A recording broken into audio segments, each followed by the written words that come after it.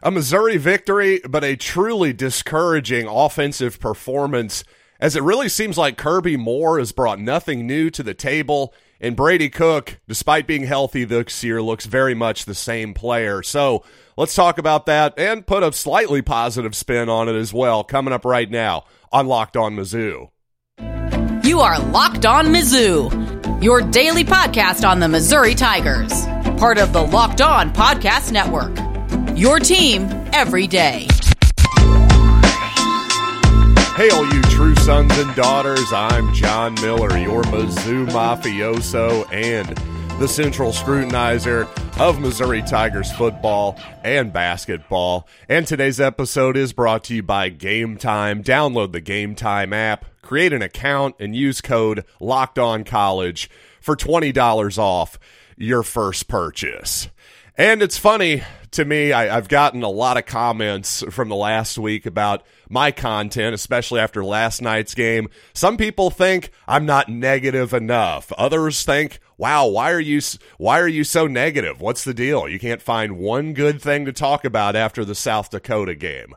Well, I think when I've got both of those two extremes coming at me, I've actually found a pretty good middle, I think. But in this particular program, if you've been looking for some negativity from me, well, you're about to find it. So with that in mind, let's actually start with one positive.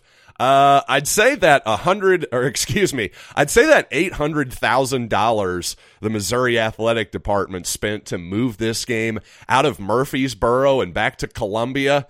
Yeah, I'd say that was money well spent. Good job, Desiree Reed, Francois, and Eli Drinkwitz on that one. And I really do respect this MTSU program and their coach, because what advantages do they have over Missouri? And yet, this is now the third time that this squad has played Missouri a really good game. Once they actually pulled out a victory, of course, in Barry Odom's first season in 2016. But that's about the only positive I can give you, because without that wide open pass, that wheel route, whatever it was, to Nathaniel Pete for the easiest 50-yard touchdown of his life, without that, where is Missouri? Does Missouri actually win that ball game without an absolutely blown coverage? And the scary thing is, the results yesterday for Missouri's offense didn't seem like a fluke. It's not like there was a bunch of tipped balls, like off Kadarius Toney's hands and into the hands of a Detroit Lions receiver, for instance, for those of you who watched the Chiefs game on Thursday. It's not like there was a bunch of explosive plays by MTSU that, trick plays that caught Missouri off guard. Offensively, frankly, it was just the same old crap as it has been certainly last year. Offensively, it's the exact same thing. Could you notice anything different from what Kirby Moore has brought to the table this season than what Drinkwitz was doing last season? I talked about in my preview of the show, obviously I thought the best throw Sam Horn threw last week was out of empty. I thought the best pass that Brady Cook threw was also out of an empty formation. The exact same play, a post route over the middle to Mekhi Miller. Did we go empty one time the entire game? And the reason I was encouraging Missouri to try some empty is because, well, we knew that Middle Tennessee was going to bring pressure defensively. We absolutely knew this. Everyone talked about it, including myself, in the lead up to this ball game. But yet, when you watch the game, it was as though Missouri had never watched Middle Tennessee play football, because early in the ball game, every time there was a third down situation, guess what? Middle Tennessee brought pressure, and Missouri looked clueless on how to attack it. Now, here's the thing. We can debate on whether this is Brady Cook's fault. Who deserves the lion's share of it here? Is it the quarterback? Is it Drinkwitz? Is it Kirby Moore? Is it the play callers? All I know is I've been saying that after 2 games, we'll probably know if Brady Cook is different or not. We'll know if that shoulder injury, if he's a different player, if there's more there. And frankly, so far, 2 games in, I can't say it's different. I still have to dive into the film, really look at all these snaps much more closely to get a better evaluation, and I'll have all those evaluations for you coming up this week.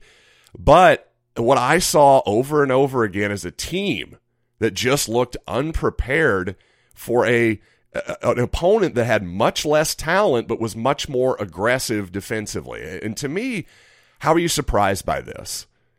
What is the problem here? Is Brady Cook empowered to make changes at the line of scrimmage against obvious pressure?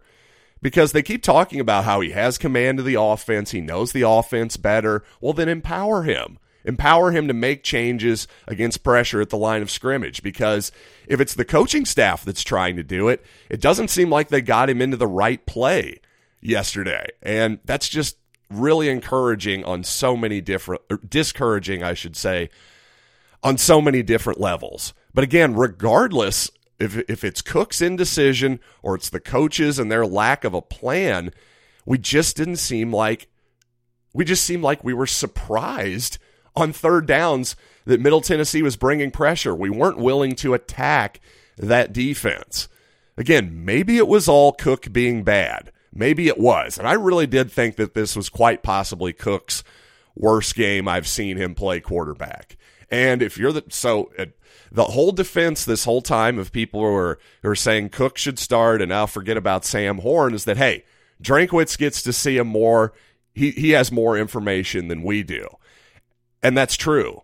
But just because Drinkwitz has more information, that doesn't necessarily he's going to lead to the right conclusion. It is fair to question Drinkwitz's quarterback evaluation. Not only at this point, it was fair to question it before this season as well. A lot of people thought Connor Bazelak stayed out there too long in 2021 with his injuries. And also in 2020, Drinkwitz obviously made the wrong decision by picking Sean Robinson initially over Connor Bazelak to start that season. We all know Robinson eventually turns out to be a linebacker for the rest of his career. So if you want to question everything about Drinkwitz and his offensive evaluations, his ability to coach up a quarterback, evaluate a quarterback, and just form a cohesive offense that's going to actually put his players in a position to win the football game, I think everything is on the table at this point. And again, until I go back and watch my footage from the coaches' cam, it's going to be hard to parse out the blame. So at this point, I'm going to give it 50-50 the coaches and the quarterback, because when it comes to pressure, I heard a lot of excuses post-game from Eli Drinkwitz about how, well, the offensive line maybe could have done better against pressure and all that kind of stuff. But that just didn't really do it for me, because protection so often is on the quarterback every bit is on the quarterback every bit as much as it is on the protection itself, because the quarterback's the one who has to get the ball out, right? If we give you 4 seconds to throw the ball, that ball needs to come out. You can't blame the protection every single time. And again, if they're bringing pressure, you got to know as the quarterback that ball's got to come out quickly. And as a coaching staff, you got to know, hey, we need some counters here to this pressure, something over the top to relieve pressure, maybe something right down the middle. Hey, what did we have, 2 targets to a tight end? Speaking of something that looks exactly the same as the last few years, this whole thing that, oh, well, the tight ends are looking good. The freshman tight ends, Norfleet, he had 1 catch. Jordan Harris, did not notice him out there in this ball game. Yeah, I'll believe it when I see it when it comes to tight end passing game and Eli Drinkwitz. And by the way, last night I did have one absolute jackass who made fun of my 38-10 Middle Tennessee prediction I put out on social media before the game. Yeah, here's the thing. If you're expecting an apology from that prediction, don't hold your breath, because quite frankly, I've been great on giving out bets on this podcast. I'll put my record up against anybody on this network, quite honestly, when it comes to that kind of thing. I never said to bet on Missouri, so if that's the thing that you're mad about, well, I would tell you to get some of the wax out of your ears and listen a little better, because I never said bet on that game, if that's what you're mad about. So believe me, if I'm telling you to bet on a Missouri line or a Missouri total, I'm going to make that utterly and extremely clear in the podcast. But speaking of, somebody some people do owe Gerard Hamilton an apology, though. He said Missouri was going to win 20-17. Well, my God, he was off by 5 points. I think all the people who went nuts on him, the mob over at Power Mizzou, yeah, if you guys have any humility whatsoever, might be time to write a quick apology post over there at PowerMizzou.com. But regardless, I got more to talk about on this ball game, including a quiet but solid punt return game from Luther Burden. That was nice to see, and his career high of receiving, but also, man, another missed kick by Harrison Mevis. So let's talk about that concerning little detail. But first, let's talk about game time, because buying tickets to your favorite events shouldn't be stressful, and that's the great thing about Game Time. It's the fast and easy way to buy tickets for all the sports, music, comedy, and theater in your area. And with killer deals on last-minute tickets and their best price guarantee, you can stop stressing over the tickets and start getting hyped for the fun that you'll have. So, get the Game Time app, go to your app store, download the Game Time app, create an account, use code LOCKEDONCollege for $20 off your first purchase. Terms apply. Again, create an account, redeem code LOCKEDONCollege for $20 off your first purchase. Download Game Time today. Last minute tickets, lowest price, guaranteed. College football season is back, and Locked On is kicking up our coverage with Locked On College Football Kickoff Live. Each Friday, Locked On will go live from 10 a.m. to noon Eastern on every Locked On College YouTube channel. It's College Football Kickoff Live, which covers playoff implications, conference rivalry games, going in-depth like only Locked On can, with our bevy of experts covering their team every day. Find Locked On College Football Kickoff Live every Friday from 10 a.m. to noon Central on any Locked On College YouTube channel. You won't want to miss it. And you know what? With all the feature stories that are just crammed into College Game Day every week, how about a preview show that is only about football? That's Locked On College Football Kickoff Live. But you know what? Again, I have to say, I didn't agree with Gerard Hamilton over there at Power Mizzou. I said so on the program. Didn't agree with his take. Didn't agree with his predictions. But guess what? He was right. Missouri struggled with that blitzing pressure of MTSU. I just had a little bit more faith. Apparently it was blind faith based on absolutely nothing. And that's my fault. I was just wrong. And I'm more than willing to fall on my sword and say that I was wrong. But on the other hand, I definitely didn't go hard as some people did on Gerard Hamilton. They were acting like, oh my God, has this person ever covered football in his life? Does he know anything? Gabe should fire him immediately for this prediction. I don't know. I personally just cannot go that hard on someone, be proven totally and completely wrong, and not fall on my sword. But unfortunately, from my experience over the last few years, it seems like most people are totally fine with just being wrong and moving on with life. I'm not even going to give you an example from the last 2 or 3 years, but some of you can probably figure out where I'm going here. But my point is, if you're a listener of this program, you're a friend of mine, show some humility. If you were one person who posted and went that hard on Gerard, maybe fall on your sword. That's all I'm saying. But most importantly here, we got to talk a little bit about special teams, because once again, Harrison Mevis missed a kick. This time it was an extra point, and according to Eli Drinkwitz, the ball may have been tipped. I don't know. The hold and the snap looked okay to me, and that ball came out really low off of Harrison Mevis's foot. Again, maybe you all saw something a little bit different on the broadcast, but again, it just seems like there's a lot of excuse making here for Harrison Mevis. You know, last week Missouri changed up their long snapper after last week's game. Once again, a kick is missed, and well, it's not Harrison's fault. I mean, I don't know. If it's not Harrison's fault, then I guess it's your fault, coach, because you're the head coach and you've been taking another look at special teams. If that ball's tipped, number one, maybe it was tipped. Well, again, I got to question the outside protection that Missouri is using, because last week, 2 or 3 times, the outside player for South Dakota nearly got in and blocked a kick. And guess what? In the SEC, they have higher caliber athletes than South Dakota. So there's going to be some guys that are even a little bit faster on the outside.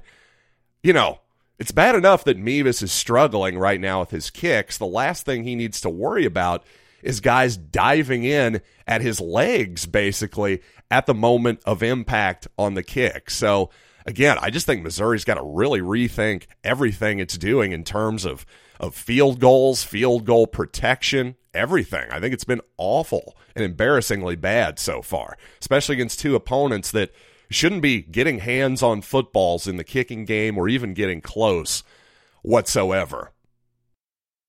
By the way, I was also called conservative by one of the members of my famous Missouri email thread. I was called conservative for not wanting to talk about firing Eli Drinkwitz at this point. And I'm going, guys, listen, I get it. This has been a really, really discouraging start. You can hear the disappointment in my voice, I'd like to think. And I got an email last night after the game from the athletic department that said, Tigers roll to 2-0.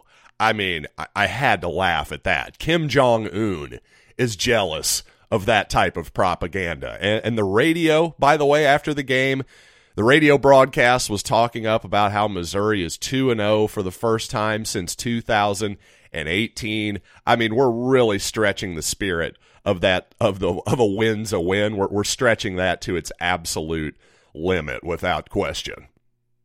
And coming up, after a game in which Missouri didn't handle pressure very well, Eli Drinkwitz has found his scapegoat. He's already talking about personnel changes at offensive line. Seems to be blaming them for the sacks. Again, I got to look at it, but the quarterback usually has every bit as much to do with that as well. And I think Drinkwitz and Kirby Moore himself deserve a tremendous amount of blame. But I do want to talk about those potential personnel changes on the offensive line. Also a bit of a change defensively. We saw Ennis Rakestraw move around yesterday, much to my surprise.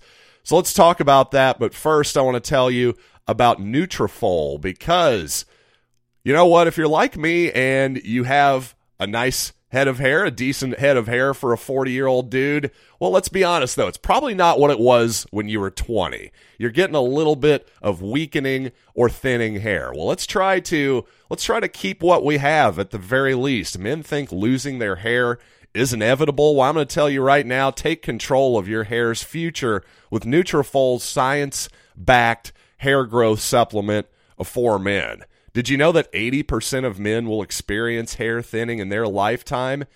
It's normal, but it doesn't have to be your fate. You can get ahead of thinning with Nutrafol. So take the first step to visibly thicker, healthier hair. For a limited time, Nutrafol is offering our listeners $10 off your first month's subscription and free shipping when you go to Nutrafol.com/men and enter promo code LOCKEDONCollege. Find out why over 4,000 healthcare professionals recommend Nutrafol for healthier hair. Nutrafol.com/men, spelled Nutrafol.com/men, and enter promo code LOCKEDONCollege. That's Nutrafol.com/men, promo code LOCKEDONCollege.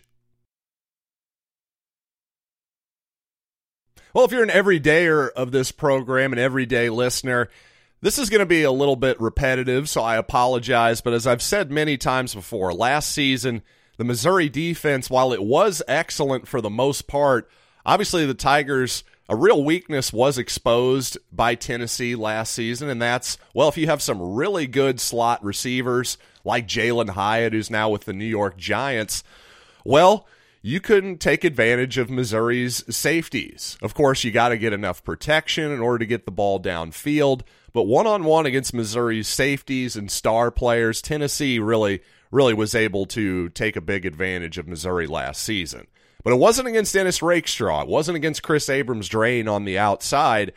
So I thought it was a tiny bit discouraging when Dalen Carnell gave up a couple balls, couple chunk plays down the field in the first half and out of the slot, covering that star position. My hope, it was that, and, well, it still is my hope. We'll hope, it's just one game. Maybe it just happened to be a bad matchup for Carnell. We shall see.